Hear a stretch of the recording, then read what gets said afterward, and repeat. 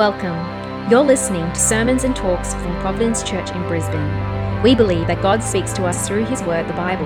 So we pray that as you listen, you'll be encouraged and challenged to love Jesus and live for Him. For more information about Providence Church, please visit our website www.providencechurch.com.au. Heavenly Father, we do thank you again for your word, that you speak to us through it. And we pray that today as we hear from it, your words will impact our hearts and convict us of truth. Help us to see the glory and goodness of Jesus in our lives, and help us to be a people that do respond to your word and consider how we can and be challenged by it and live it out in our daily lives. So we do pray for that now as we get into it. In Jesus' name, amen. I'm going to put up a picture, and I want you guys to tell me who it is. I chose a good one because everyone uses the angry version of her. But who's this person? Yep, Greta Thunberg. I think it's pronounced Thunberg, just because she's Swedish. But Greta Thunberg, she made Person of the Year in Time magazine. When was it? Last year or the year before? Huge household name now. Everyone who doesn't know her? Can I ask that question? Everyone knows who she is, right? No? Greta Thunberg? Okay, so there's a couple of people who don't know her. Well, she's this young Swedish climate change activist, right? She's a big deal in the climate change world. She's been nominated for the Nobel Peace Prize Award a few times now in the last 3 years, but she's won other awards along the way, so she's quite famous now. She's famous because she goes around telling world leaders that they're not doing a good enough job about the climate change thing that's happening, the crisis, climate change crisis. They're not doing enough, and they're not mature enough to take action. She calls them kids often, immature. And that's what I like about Greta, right? It's very admirable. She's courageous. She's passionate to speak about her convictions and tell us as it is.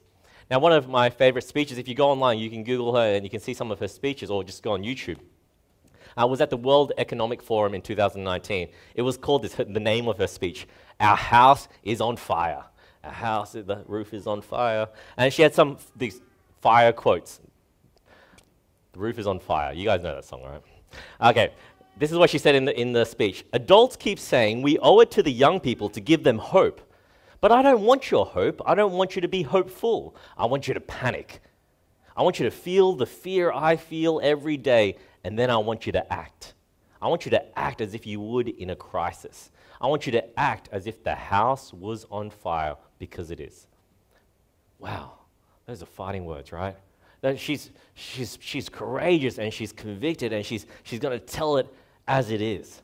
This teenager, man, when I heard that, I was like, wow, man, she has these good things to say, doesn't she?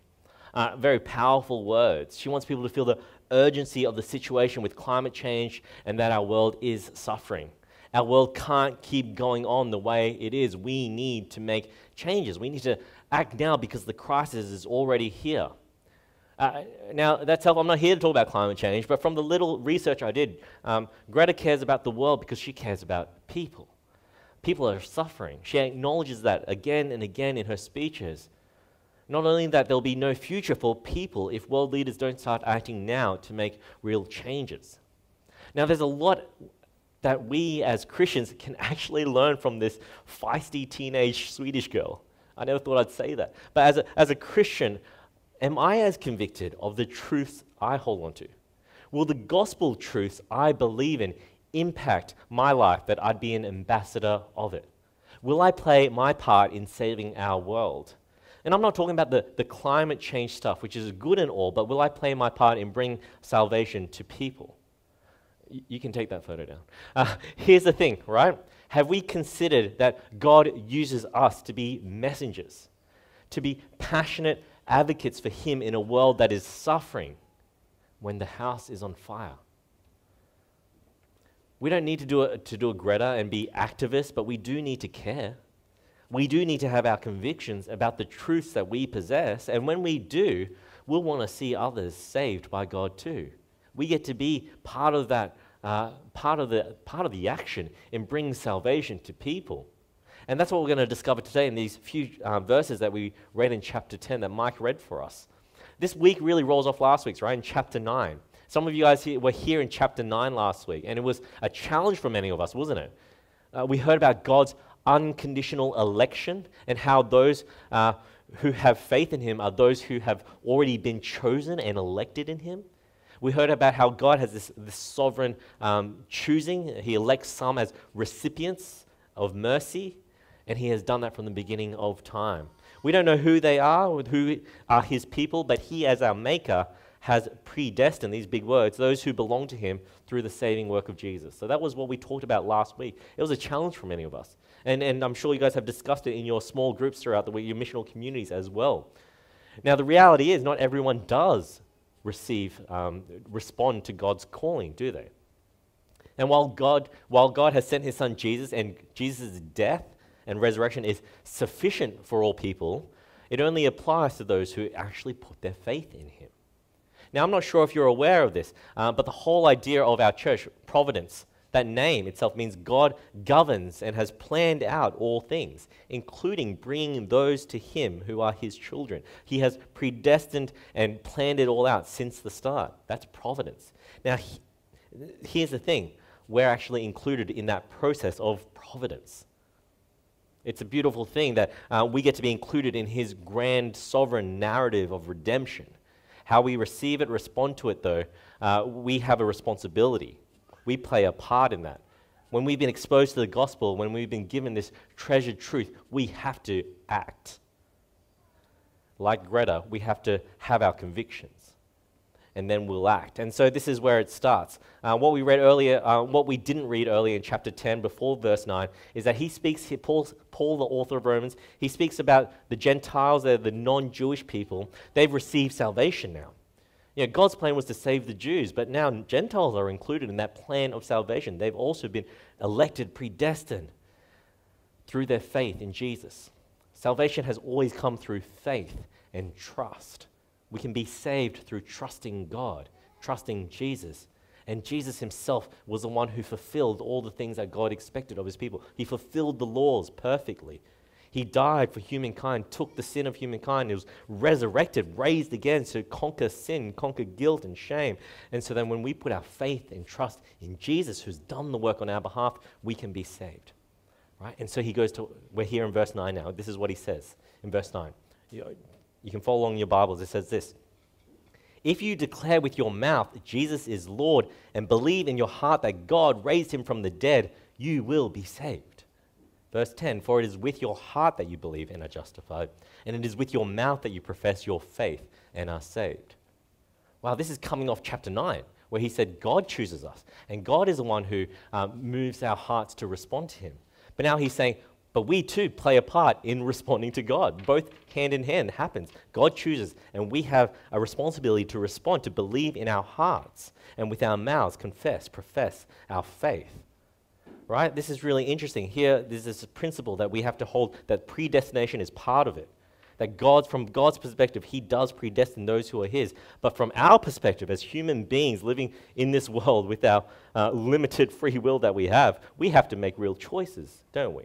We have to believe in Jesus, put our faith in him. Now, does that sound so hard to believe? It might sound crazy to you, but that's actually quite offensive to the first generation of Jewish of believers, and also to the Jews here. Just believe, especially to the Jews, because their whole system of being saved was through the law system, through following laws on the law of God. Just believing can save me? What about everything I was taught since I was a kid, everything my family's taught me, everything my family does for the law, for God's laws, to fulfill that? It would be quite hard to hear, hard to digest. But then you ask someone today in 2021, oh, just believe. That sounds really easy, doesn't it? Oh, I can just believe in God and I'll be saved. It doesn't sound difficult. It sounds quite simple. Just believe. But honestly, if I were to ask anyone in this room, believing in Jesus, putting your faith in him, that's actually not that easy, is it? Honestly. To confess with our mouth Jesus Lord and to believe that, it's not an easy thing to do. Sure, it's easy to give lip service to things. I can say things. I can say KFC is the best fried chicken around. I can say, hey, you look really good in those sneakers. I can say you totally pull off that smock, and I can say I love tacos. And you believe me, right? But to say Jesus is Lord, it's not something that I'm just going to give lip service to, is it? It's not a trivial matter. It's not the same way as I talk about the fried chicken that I love. Jesus is Lord. It's something interesting, isn't it? Do you guys find it hard to say that sometimes? To say Jesus is Lord, to confess it out loud? Like you say it in here in your head, and you might say it in your heart, but to actually say it out loud, yeah, Jesus is Lord over my life. When was the last time you said it out loud to someone? To someone who isn't in the church as well? To tell your non-Christian friend or your colleague at work, yeah, Jesus is my Lord. It's scary, isn't it? Because you're going to be held accountable to that. Jesus is your Lord. Wow, okay. I hope your lifestyle reflects that. We're scared of saying that, aren't we? I think it's easy to give lip service, but do we actually believe it? Believe what we say? Believe how we live, what we believe? It's a good question to ask. How is Jesus going as your Lord? You see, the word Lord here in this context, right? It's the Greek word.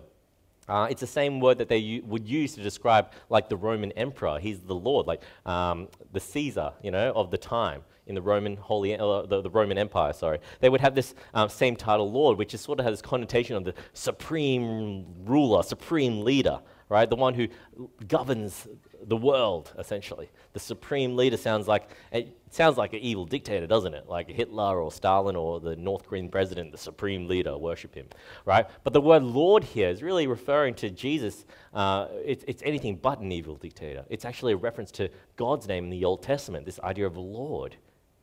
It's God. Jesus is the good and great God who deserves worship and love, and he actually deserves to be the one that rules over my life. When we say Jesus is Lord, we're willing to say, I submit myself to him for him to govern over my life.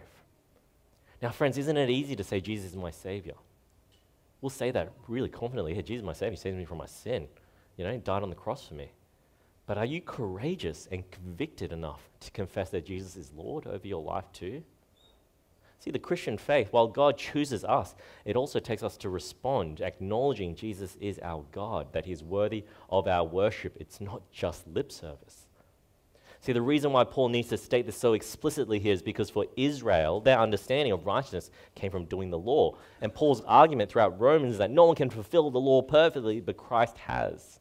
It's only through Christ that we'll be saved. It's not based on our works. It's not based on what we do, but it's based on what has been done in Jesus. He is Lord. He was raised from the dead to save us from sin. Now, here's the thing. I meet a lot of people, right, all the time who say they're Christians because they believe in God. Yeah, I'm a Christian. I believe in God. And they'll pay this lip service. But can I be honest? That's a good start and all. Great. We should believe in God. But is that alone what it means to be a Christian? Being a Christian, think about what the word, it's Christian. Christ is in the word Christian, isn't it? And so the question really, I believe in God, but do you follow Christ? Do you call him Lord? There's a lot of religions that believe in God, a God. Do you believe in Jesus? Do you call him Lord? Is Jesus the God you follow? Do you believe in your heart that in your life, that his life, death, and resurrection has saved you from sin? Friends, being a Christian isn't about just family tradition. It isn't about how you believe that there's an idea that there's a God who created the world. Yeah, that's part of it. But the very heart of belief is the God-man, Jesus, who died on a cross so that your sin, my sin, could be taken away. If you don't believe that essential truth, are we really Christians, right? Now, there's actual content. There's knowledge that's needed for us to believe in.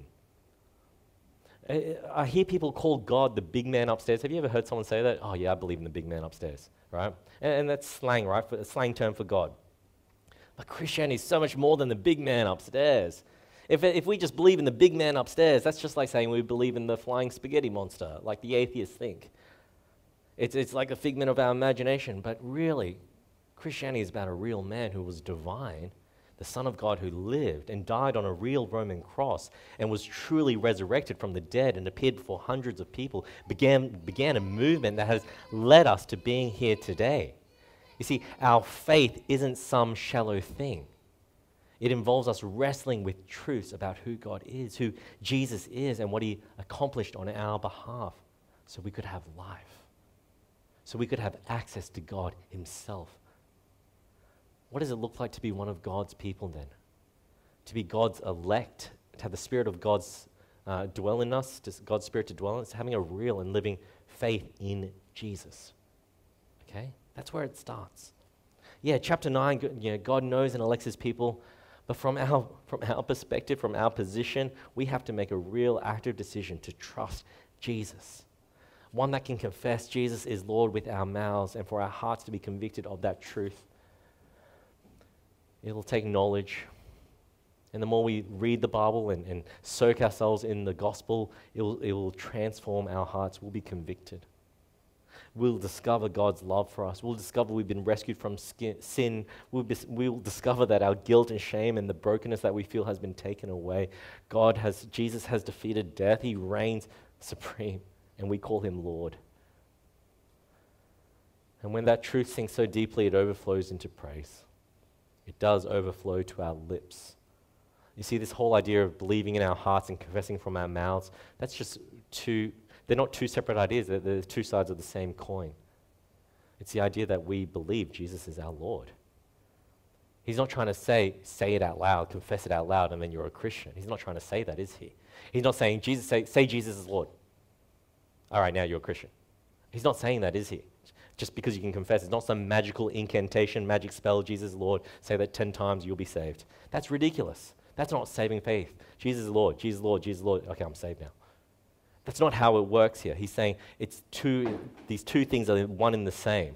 Our hearts need to be convicted of this truth, and it will be shown through the way we confess it with our lips. Jesus is Lord. So friends, we all have to ask our hearts these questions. If you do think he is Lord, what could possibly compare? What else are we worshipping in life? Are we worshipping our families? Are we worshipping our marriages? Are we worshipping our money, our jobs, the alcohol, the sex, early retirement, our investments, our holidays? Are we worshipping our comfort? These are the gods, aren't they? The gods of our contemporary world. Isn't that what our friends are worshipping? But to know Jesus and believe Jesus as Lord, we have to make real active decisions on our life. Because here's the thing, if we're not willing to put aside our comfort and our worldly pursuits for the sake of Christ, is he really Lord over your life? When people come to me and say, Mike, I think I'm ready to be a Christian. I believe that Jesus died for my sins and was raised again. I say, is he Lord over your life? That's a question we need to ask ourselves. That's what it looks like to follow him. Jesus himself says, take up my cross and follow me. To follow him in loving God and loving others and loving our world. It's God's commands for us. And to have that joyful response in salvation when we've received Christ. That's conviction, isn't it?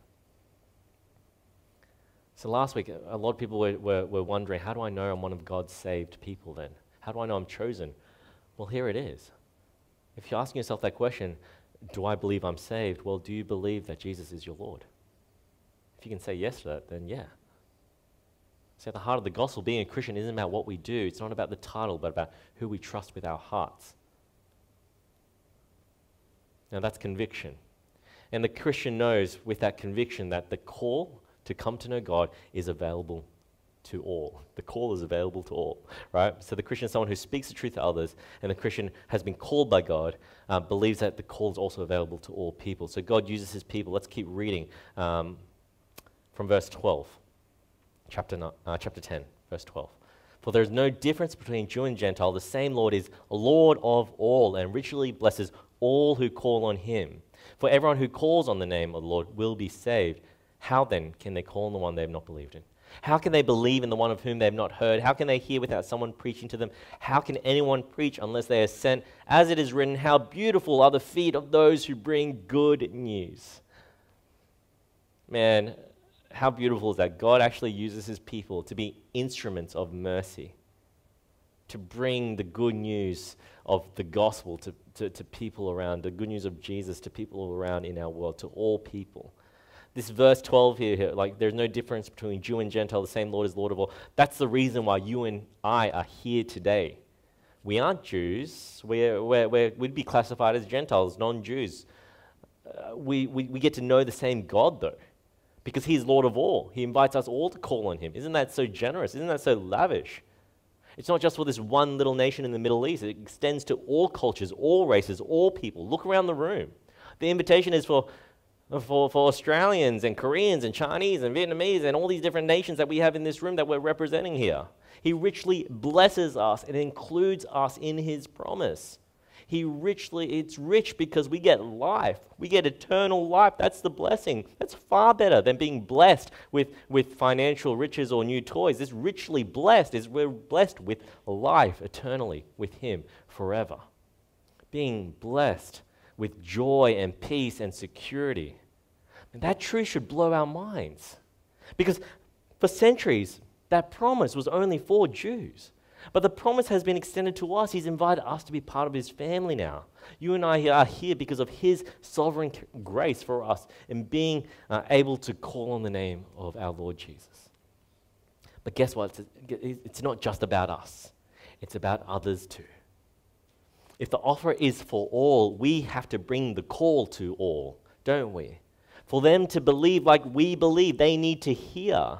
For them to hear the word, that needs to be preached to them. For the word to be preached, it's going to take Christians like you and I, Christ followers who are convicted, who confess with their lips. It'll take you and me to tell them about this message. It's a message that needs to be heard. That's what it says. Saving faith isn't some mystical, magical thing that just from touching a Bible with the message inside it, you'll be saved. It actually comes from responding to the message that's heard, understood, and felt. We need to communicate it. That's what he's saying. We need to be courageously bringing the message without shame or fear to help people see that their souls lie in the balance. Now, I know the temptation is that, let's just bring them to church and the pastor can do all the work. The pastor can preach, but, that's fine. But the word here is heralding. We herald the good news. Like who grew up in Sydney? The Sydney Morning Herald. Do you know why it's called that? Because that idea of heralding is the newspaper, like it's transmitting news to people. It's like that's, on the streets, people going around giving news to people. Normal people on the streets transmitting that, making announcements about it.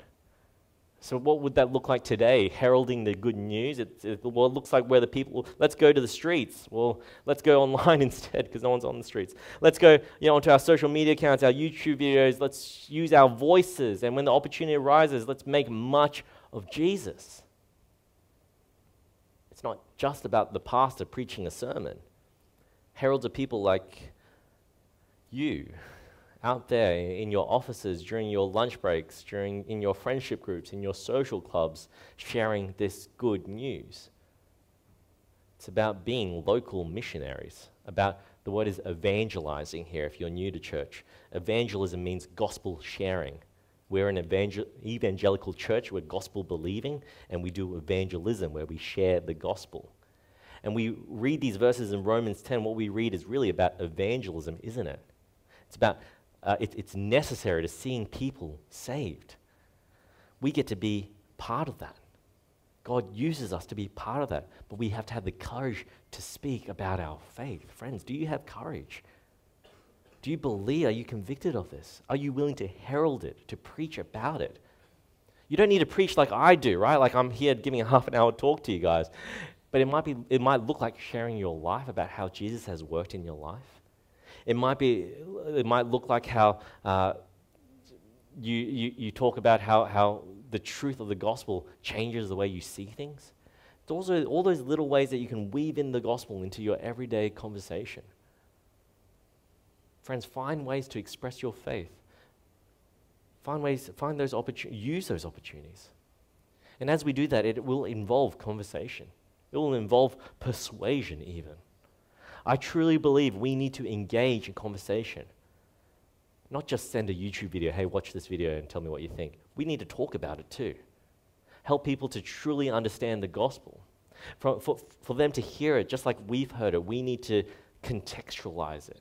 We need to help them understand it. We need to know them, their desires, and how the gospel intersects with their lives. We want them to really hear it, not just think that they've heard it and say, okay, it's not for me, I'm not interested. We have to ask them questions. Because here's the reality, when people hear about Christianity, already they're hearing their preconceptions. It goes through their minds. Okay, I know what Christianity is. The media portrays Christianity all the time. I know it's all about, it's not about love, it's all about hate, and it's about whatever. The movies portray Christians and they're labeled as lame and irrelevant, right? The Christians are the nerdy ones in the movies. What we need to do, though, is have real conversations with them so they can truly hear about who Jesus is and why we think he is Lord over our lives. I get it. You guys want to just palm off the responsibility to the church pastor or to leaders, but I want to challenge you. Really consider this. Equip yourself. Be confident in the gospel. It's okay if you don't know all the answers. That's fine. But at least be prepared to share the gospel with your friends, who Jesus is, and explain to them why you believe in him. And to be courageous enough to go the next step, saying that they can know Jesus too. Friends, let's be sent out. As your pastor, I want to send you out. Part of my role here is to equip you guys with the knowledge of the gospel so you guys have that in your head and in your heart so then you can feel confident and courageous enough to go out and tell people about Jesus. Christ, not only do I send you, Christ sends you. He has sent you and me into our cafes, into our gyms, into our clubs, into our teams, our classes, our offices, our clinics. You might have a lot of followers on Instagram and Facebook and YouTube, and God gives you that because he wants you to be a voice to them, to be courageous enough to bring the message of Jesus to them, just like our friend Haley in Japan. What if you were sharing Jesus? What would it look like if you were sharing Jesus with people in Brisbane? What would that look like? What if you were open to letting God lead you to send you to other places around our country? You're open to letting God send you to other places around our world. Even what if you ended up in Japan alongside Haley, bringing the gospel to people? Would you be open to that? Wherever you are and wherever he'll send us, this is what it says. Your feet, my feet, are the beautiful feet that bring good news. Sounds weird, doesn't it? A bit weird. You'll have beautiful feet. But there is a beauty, isn't there?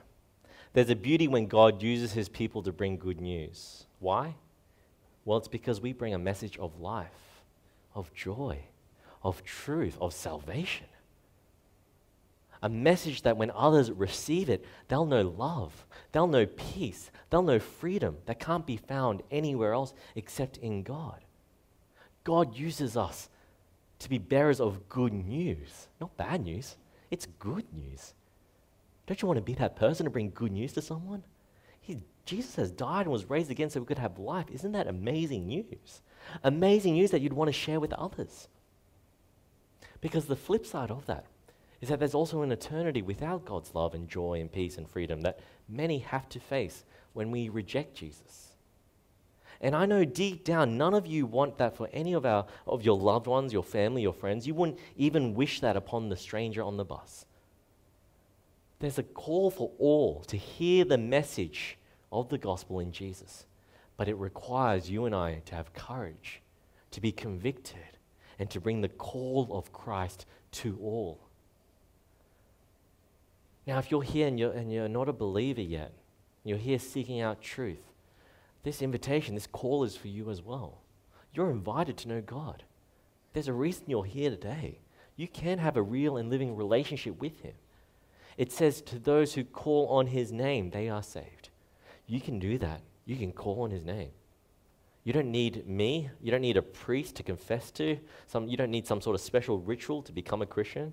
God actually invites you to come to him, even in your own privacy, to pray to him and to trust him.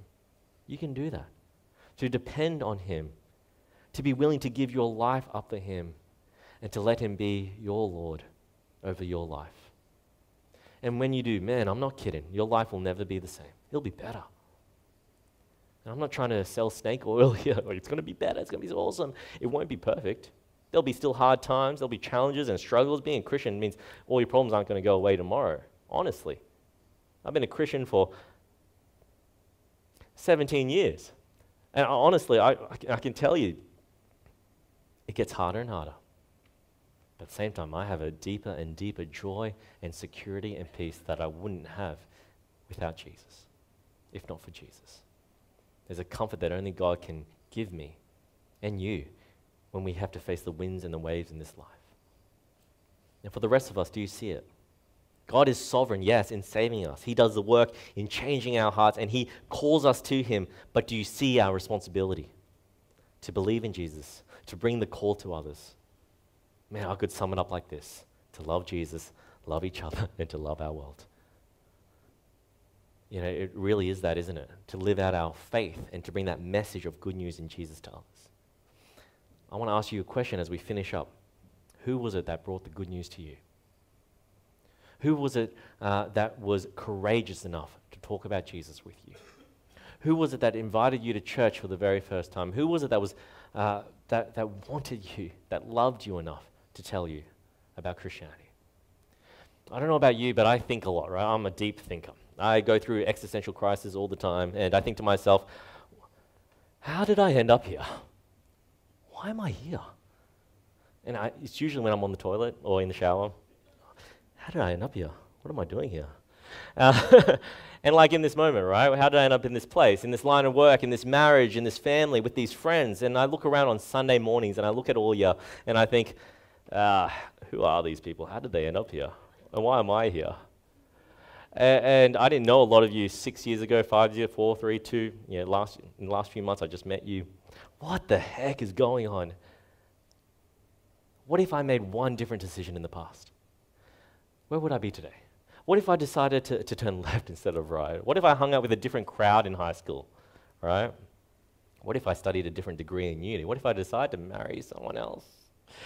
What if I didn't have that car accident when I was 17 that made me want to go to church the next day? I have these moments in my head that go on all the time. And in those moments, I have to tell myself, I have to realize something. Actually, I'm here today because God led me here. That was all God's plan. Even if I made a mess of my life in the past, God allowed that to happen to lead me to this point. God gave me a mum who wanted me to know God as a kid, to have a sister who told me about Jesus in the height of my depression when I was 16 years old.